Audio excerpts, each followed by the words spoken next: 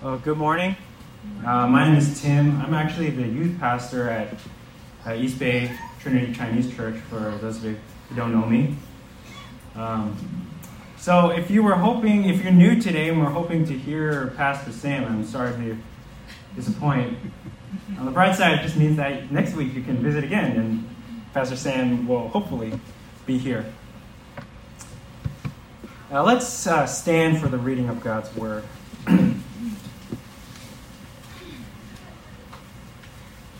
Our text today is Psalm 87. Psalm 87.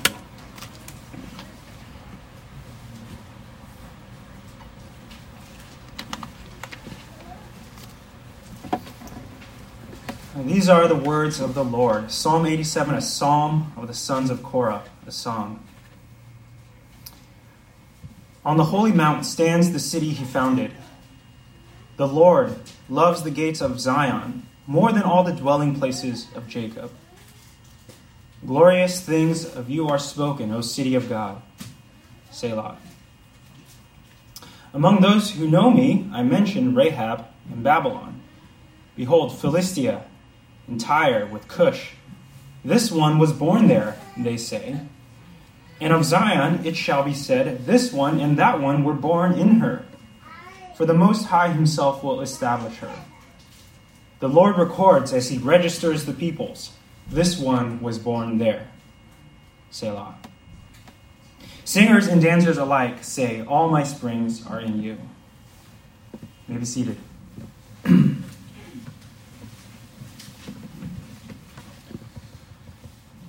Let's pray. Heavenly Father, we ask that you would open our hearts to your word. We know that it is your Holy Spirit that grants not only understanding, but also the desire to hear and obey and to love you. And so we pray and ask for your help now. We ask this in Jesus' name. Amen.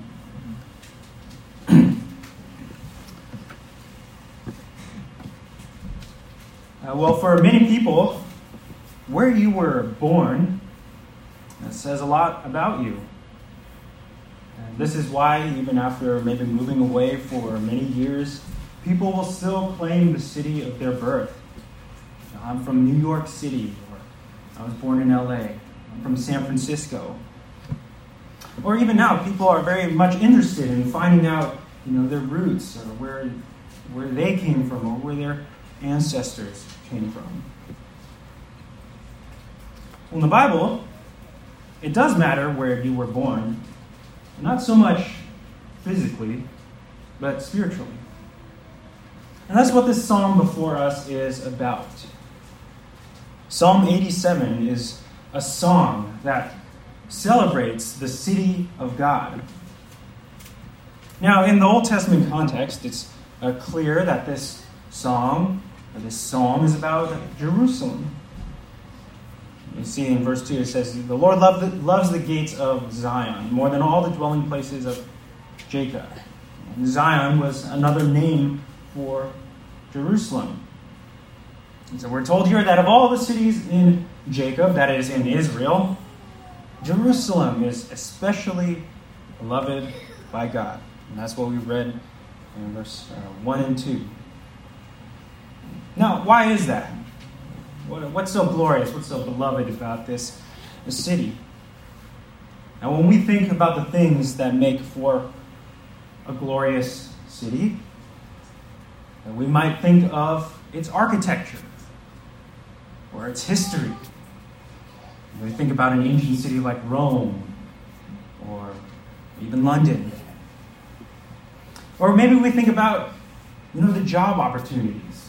That's why so many people want to live in the Bay Area. Or you might think about its arts and its culture.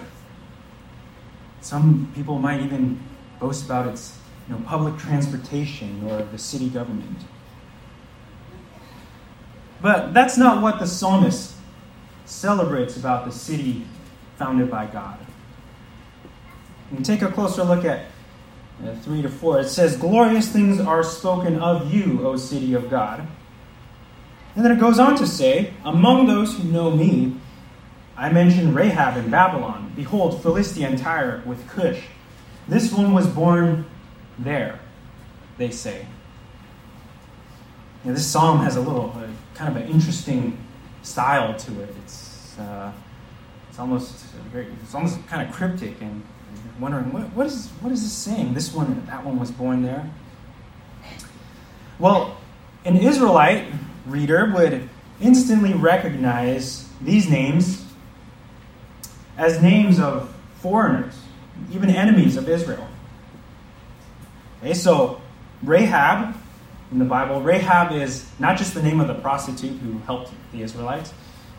Rahab is actually another name for Egypt in the Bible. Okay, so sometimes you will see this talking about this Rahab, and this Rahab is compared to a sea monster. Well, the Bible is actually talking about the empire of Egypt. Okay, so Rahab is another name for Egypt. And what about Babylon? Well, later on in Israel's history, the Babylonians were the ones who came and destroyed Jerusalem. They were the ones who destroyed the temple and brought Judah into exile. Philistia and Tyre, and these are also familiar names. These are enemies that are closer to the borders of Israel. The Philistines, of course, is famous for Goliath, the giant. He was a Philistine. And finally, Cush. Well, what does Cush represent? Well, Cush represents foreigners from lands that are further off. And so some translators think that Cush refers to the Ethiopians. But in any case, these are all names of empires or peoples who are outside of Israel, outside of Jerusalem. But Psalm 87 says that all these people will be among those who know God. You see, that's what verse 4 says. Among those who know me, I mention Rahab, Babylon, Philistia, Tyre, and Cush. Among those who know me. That's God speaking. God is saying, among those who know me, I count these people. Some from Egypt, some from Babylon, Philistia, Tyre, Cush. But there's even more than that. Psalm 87 also says that these people were born there. Verse 4, the very last part of verse 4 says, this one was born there, they say. Now, born where? What are they talking about? Well, think about it again. What is the topic of the psalm? Well, the topic of the psalm is the holy city. It's Jerusalem. It's the city of God. And so, somehow, it will come to pass that these foreign nations will not only know God, but they will also be counted as natural-born citizens of the city of God. See, there will be Babylonians and Philistines, of whom it will be said, this one and that one were born in Zion, in God's holy city. And see, one of the misconceptions that people may sometimes have about the Bible is that, in the Old Testament, God was the God of the Jews only. And it was only in the New Testament when God becomes the God of everyone. But that's not true. And Psalm 87 is an example. You see, already in Psalm 87, we see that the Bible is looking forward to a day when people from every nation, every tribe, will be citizens of the city of God. In verse 5 to 6, it makes this clear. It says, and of Zion it shall be said, this one and that one were born in her, for the Most High himself will establish her. The Lord records as he registers the peoples that this one was born there. The picture here is of God, taking a census maybe, or perhaps even writing names down in a book or a genealogy of the city of God. And it's as if, in these verses, it's as if the psalmist is seeing all these people who are being counted. They're streaming out of Zion, and he can't keep track of them all. He says, this one and that one were born in her. People from all over the place are being counted as being born in the city of God. It's kind of like that, for you younger people, it's kind of like that, that you get a dollar meme. It's like, you get $1, and you get $1, and everyone gets $1. That's kind of the sense of what is going on here. It's saying, this one was born in Zion, and that one was born in Zion. They were all born in Zion. And so, in other words, it's not just Egypt and Babylon, and Philistia, Tyre, and Cush, but you can also imagine the psalmist seeing and counting people that he doesn't even recognize. People from maybe Greece, and then Rome, and then people from America, India, China, Africa, the Middle East, Asia, and perhaps even people from other nations and countries that are yet in our future, that are still yet unknown. Of all these, it will be said that, look, this one, and that one, and that one, they were born in the holy city. And there are people from everywhere. And at the same time, God knows each of them individually and by name. Now, one commentary puts it this way: the Lord transcends human identities to include all peoples, and he knows each of them individually as he records them in his books.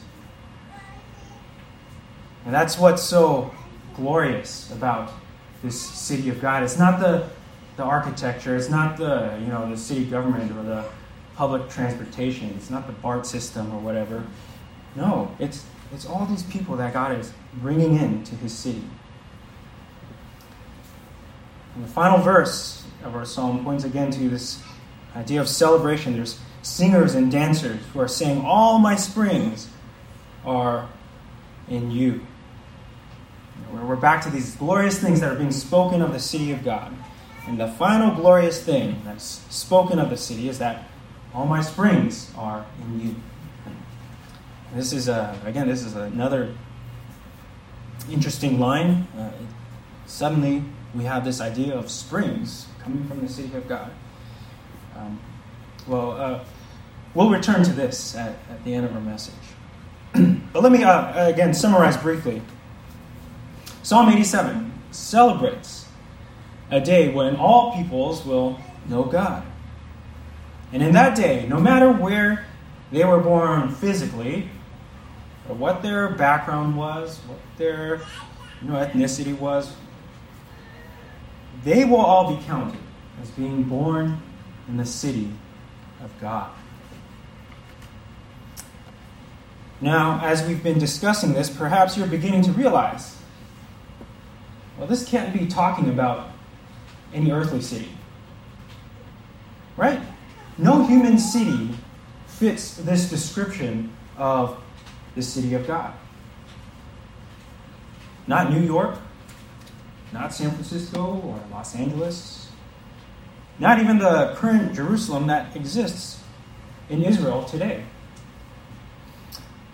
And that's the point. You see, the words of these psalms are not fulfilled in an earthly city built by man, but in the heavenly city built by God. You see, the earthly Jerusalem where the Temple of Solomon was built, and where the ruins of the temple still are today. That earthly Jerusalem that the psalmist celebrates is but a type or a shadow of the heavenly Jerusalem, which is to come. And various passages in the New Testament speak towards this. Let me just point you to two brief examples. In Galatians 4:26, the Apostle Paul writes, "But the Jerusalem above is free, and she is our mother." Now Paul says that those who are only citizens of the earthly Jerusalem are still imprisoned under sin. But anyone who is a citizen of the heavenly Jerusalem has been freed. Here's another example. Hebrews chapter 11 has been called the Hall of Faith. It's a list of these Old Testament saints who exemplified faithfulness, who or examples of trusting in God. And listen to what Hebrews chapter 11 says. This is Hebrews chapter 11, verses 13 to 16. It says this. It's talking about these Old Testament saints. It says, "These all died in faith, not having received the things promised, but having seen them and greeted them from afar, and having acknowledged that they were strangers and exiles on the earth. For people who speak thus make it clear that they are seeking a homeland. And if they had been thinking of that land from which they had gone out, they would have had the opportunity to return. But as it is, they desire a better country, that is, a heavenly one. Therefore God is not ashamed to be called their God, for he has prepared for them a city." See, these Old Testament saints who trusted in God, who followed him, people like Abraham and Moses, and Gideon and Samson and David, they were not looking for an earthly city. Hebrews said if they were looking for where they came from, they wouldn't have a chance to go back. No, they were looking forward to a heavenly city. And so you see, our identity as Christians is not defined primarily by our city of physical birth. It's not defined primarily by our particular ethnic or cultural background. No, it's defined by our citizenship in the heavenly city. That is where our hope and our identity lie. So, what is this heavenly Jerusalem then? What is this heavenly city of God? Well, again, the Bible is clear. The heavenly Jerusalem is the church. The heavenly Jerusalem is the bride and the body of Christ. The heavenly Jerusalem is the people of God. Turn to Revelation chapter 21. If you have been here for a while and if you've heard me preach in the past, you know that I had preached a little bit in Revelation, just the first, chapters 2 to 3. That's because, I promised Pastor Sam that I would stay away from the controversial parts of Revelation. Well, it turns out that you can never stay away from Revelation for too long. It always draws you back in. So that's why, sorry, Pastor Sam, that's why we're back to Revelation chapter 21. In Revelation chapter 21, starting in verse 9, it says this, "Then one of the 7 angels who had the 7 bowls full of the 7 last plagues, he came and spoke to me, saying," and here it is, "Come, I will show you the bride, the wife of the Lamb.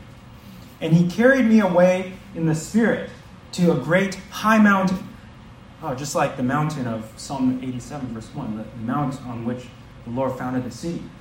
He carried me to a great high mountain and showed me the holy city, Jerusalem, coming down out of heaven from God.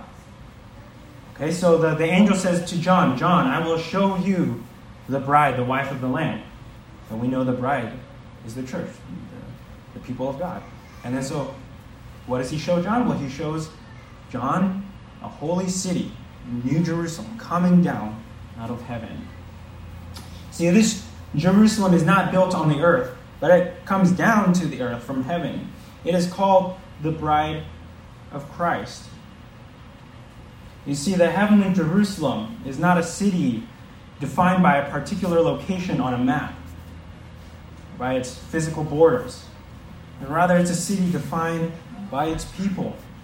That is, the people who trust, who worship, and obey Jesus. And becoming a citizen of this New Jerusalem does not happen by being born naturally or physically. It happens by being born again spiritually through the work of the Holy Spirit in our hearts. Psalm 87 reminds us that this city, the church, is especially loved by God, more than all the cities of the world. Now, as remarkable as it is that God loves the church, his city, it's even more remarkable to think of the kind of people that God has chosen to populate his city. You see, citizenship in the city of God, as we mentioned, is not something that you can buy or achieve for yourself. It has to be something that God does for you. Well, what do I mean by that? Well, I remember, if you go back to Psalm 87, remember all the peoples mentioned by Psalm 87, Rahab and Babylon, Philistia, Tyre, these were once enemies of Israel. They're enemies of the people of God. Egypt enslaved the Israelites. Babylon came and destroyed Jerusalem and Judea. Well, how is it that these enemies of Israel can be counted as natural-born citizens? Well, the reason is given to us in Psalm 87, verse 5. It tells us that the Most High himself will establish her. Okay, the Most High himself will establish Jerusalem. In other words, it is God who takes these enemies and makes them citizens. It's not within our power to change the heart of an enemy, but God can do it. And so, in other words, Psalm 87 is saying that Jerusalem is glorious because God has turned those who were once enemies into citizens. And this is exactly what God has done in the church. You see, we have to recognize we were once those enemies. Our inborn state is to be rebels against God. And the proof of this is that every man, woman, and child, from the greatest to the least, every one of us sins. There is no one who does not sin. There is no one who does not disobey the good and righteous commands of God. And so, by birth, by our mere physical birth, none of us has a right to enter the city of God. By birth, we are all spiritual Philistines or Babylonians. We are natural citizens of the kingdom of darkness. So how then can we enter this holy city? And the answer is, it is the free gift of God. It's by God's grace. It's by God's grace that we who were once enemies are now counted as citizens. God has sent his Son, Jesus Christ, to die on the cross and to be raised again. And whoever trusts in Jesus has their sins forgiven. Whoever trusts in Jesus has been born again in the city of God. Now listen to what the Apostle Paul writes in 1 Corinthians chapter 6. This is 1 Corinthians chapter 6, verses 9 to 11. The Apostle Paul writes, "Don't you know that the unrighteous will not inherit the kingdom of God?" Okay, so Paul says, no one who is unrighteous can have a claim to God's kingdom. And then he goes on to say, "Do not be deceived. Neither the sexually immoral, nor idolaters, nor adulterers, nor men who practice homosexuality, nor thieves, nor the greedy, nor drunkards, nor revilers, nor swindlers will inherit the kingdom of God. And such were some of you, but you were washed, you were sanctified, you were justified in the name of the Lord Jesus Christ and by the Spirit of our God." You see, here's the problem. All of us fit somewhere in that list of unrighteousness. All of us were once immoral, or idolaters, adulterers, thieves, revilers, or swindlers. But did you catch what Paul said in that same passage? This is verse 11. He says, "Such were some of you." He says that's what you once were. You were once an enemy of God. You were once disobedient. But God took you. He washed you. And then he set you apart for his kingdom. What a glorious thing it is to be once an enemy of God, yet now considered his child. What a glorious thing it is to once be at war with God, but now be at peace with him. What a glorious thing it is to once be lost in the outer darkness, but to now be welcomed into the communion of saints and angels. And you may say, well, I'm not sure if this is for me. I don't know if I'm dressed to enter the kingdom of God. I don't know if I'm dressed to enter his holy city. I've sinned too much. God could never forgive me. I've hurt too many people, or I have too much hurt in my past. I don't even know who this Jesus is. I don't know if I can believe in him. Well, if you go back to the vision of the heavenly Jerusalem in Revelation chapter 21, you'll see that the gates of this city are never closed. That's Revelation chapter 21, verse 25. The gates of the city are never closed. In other words, no one who desires to enter the city will be shut out.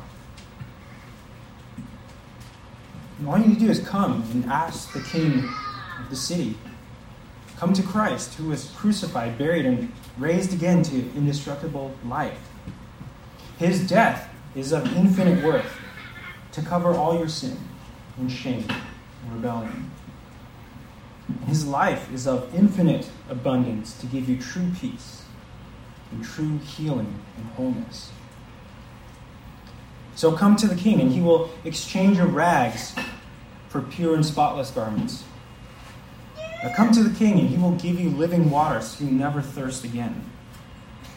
Come to the King, he will give you a home in his kingdom. Come to the King, and you will also find your name written in his book, such that he will also say of you, this one was born here, in the city of God. This is the promise of Jesus Christ, the King of Kings and the Lord of Lords. If you call out to him, he will not withhold any of these gifts from you. So now, as we've said, this heavenly city is the New Jerusalem. It's the church. And so this, what we've been talking about, what this psalm has been saying, it impacts how we live here and now. Because wherever Christians are, that's where the city of God is. You might say that local churches are outposts of the heavenly city that is to come. And so I think this has direct practical implications to how we live. Because we're citizens of the heavenly city. And so that means that even while we are here on earth, we are to live as citizens of heaven. So that means first and foremost, we should live as people who are reconciled to God. And we've already alluded to this when we said that God has turned enemies into citizens. And so this means that we should set aside worldly ways of living and habits of thought. We should confess our sins, repent, and start walking in obedience to Jesus. But secondly, this means that we are also to live as people who are reconciled to one another. You see, the nations, once again, the nations listed in Psalm 87, they were not only enemies of Israel, they were also enemies of one another. A good example of this is Egypt and Babylon. They were rival empires, and Israel was caught in the middle. Egypt was to the south, Babylon was to the north, and Israel was caught in the middle. And so in the city of God, it's not only that enemies are reconciled to God, but on top of that, because these enemies are reconciled to God, they are also called to be reconciled to one another. Think about it. If God has forgiven us in Jesus, his Son, then who are we to withhold forgiveness from others? Therefore, if we have something against one another in the church, we ought to go and seek reconciliation. We don't gossip about it. We don't talk about it behind people's backs. We don't seek to hold grudges. We forgive each other as God in Christ forgave us. This is the only foundation of real peace and reconciliation. Our secular culture tries to achieve this kind of unity and reconciliation, but it tries to achieve it apart from Christ. We hear all these buzzwords now about, diversity and inclusion. But this is another example of a secular society trying to have the fruits of Christianity without having anything to do with Christ and his gospel. But ultimately it won't work, because you can't have a moral and just society without Christ. You can't hold different people groups, you can't hold enemies together without something to unite them and hold them together. And the only principle strong enough to reconcile enemies is the blood of Jesus. Jesus is the only king who has purchased a people from every nation by his death and resurrection. Now, of course, we're not saying that unbelievers can't have a temporary kind of unity. Obviously, we can unite around common goals like a group project at school or at work, or sports teams, even sending someone to the moon. Those are remarkable things. However, the kind of unity that we are talking about, where people from every tongue and tribe and nation are brought together, and where enemies can truly forgive one another, where there's lasting peace, such unity and diversity can only be achieved through the gospel. This unity can't be achieved by HR departments or government mandates. This unity can only come when God brings enemies together into one body under one Spirit, where there is one Lord, one faith, one baptism, one God and Father over all. Now, we know that this unity will not be perfectly achieved until Christ returns. But in the meantime, the church is called to practice the unity that we have in Christ, even though we may do it imperfectly. In 1 Corinthians, Paul tells a divided church to be united in the same mind, in the same judgment. And we should strive to do the same. I'm not talking about becoming like a cult, where everyone dresses the same, and talks the same, and thinks exactly the same things. No, rather the like-mindedness, the unity that we are called to have is a unity of worship and worldview. Right? So over time, it should become more and more evident that despite our different backgrounds, we are becoming more of the same mind. And that mind should be the mind of Christ. We may express things differently, but it should be obvious that we are all striving towards Christ's likeness. When it comes to important issues, it should be evident that we have similar values, which comes from the life that we share together. So towards that end, let us support one another, share meals with one another, pray for one another, and bear each other's burdens. What is the common source of life? That is the foundation or fountain of this unity. Well, it has to be the life that we have in Christ. It has to be the life that comes from Jesus. Now, this brings us back to the last verse of Psalm 87. I promised we'd come back to it. The last verse of Psalm 87, we have these singers and dancers. They're celebrating. And they say this odd statement, at least odd to us. He says, "All my springs are in you." Now, what does that mean? Well, in the ancient Near East, springs are an essential source of life. Right? You need water for your family and for your flocks. And so you need to find a spring, or you need to dig a well. And that's why if you've ever read through Genesis, you notice that one of the struggles that Abraham and Jacob and Isaac will have is these disputes over wells and springs.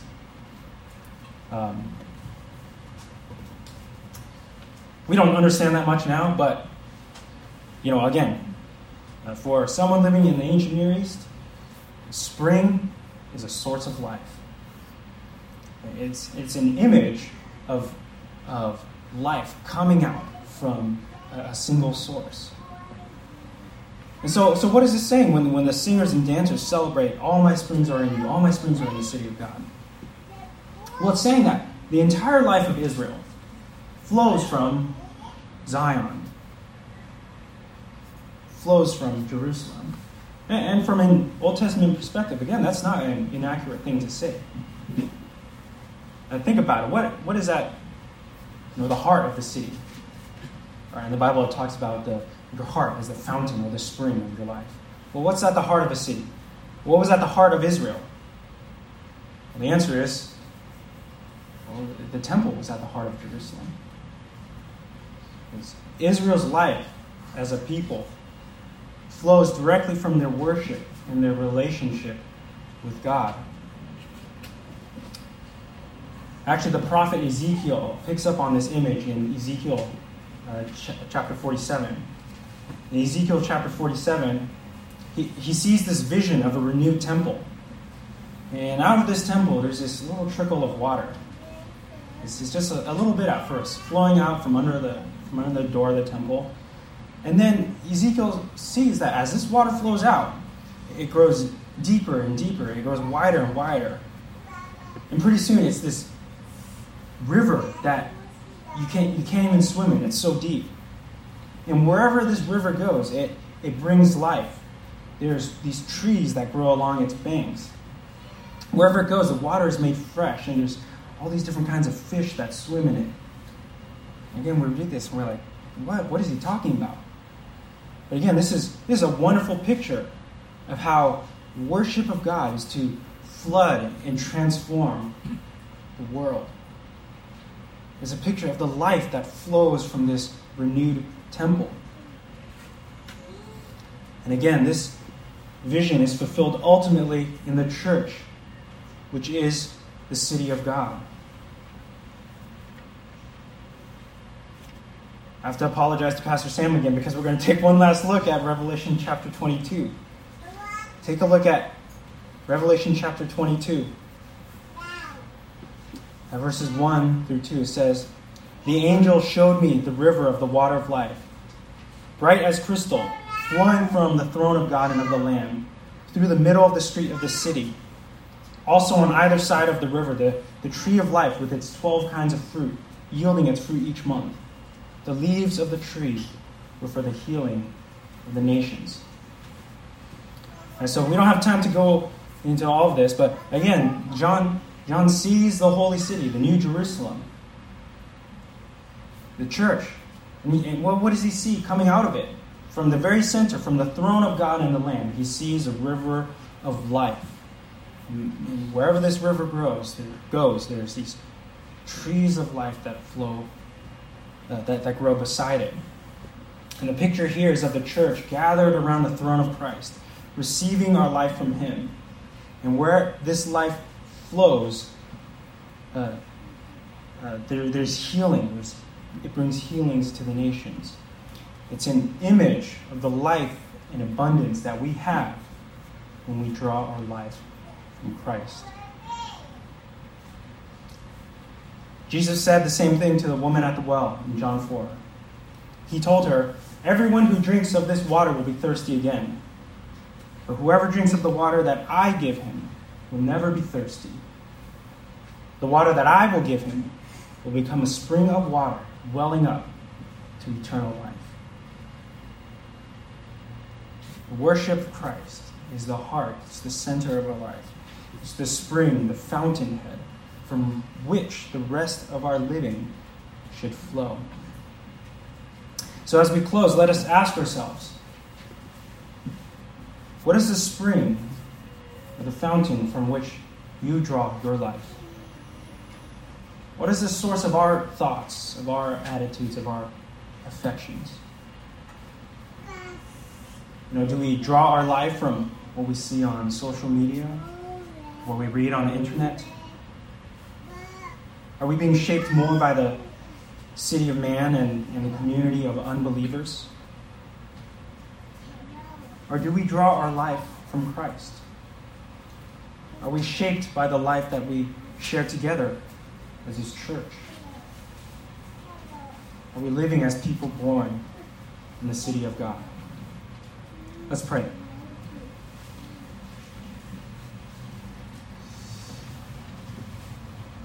Heavenly Father, we thank you that though we were once enemies, though we were once far off and strangers to your promises, we thank you that you have brought us near, that you have made us citizens, that you have made us your children. We thank you that because Jesus died and rose again, we can have a share in His sonship. That no matter what sins we have struggled with, no matter where we are from, yet in Christ you count us as born in your city.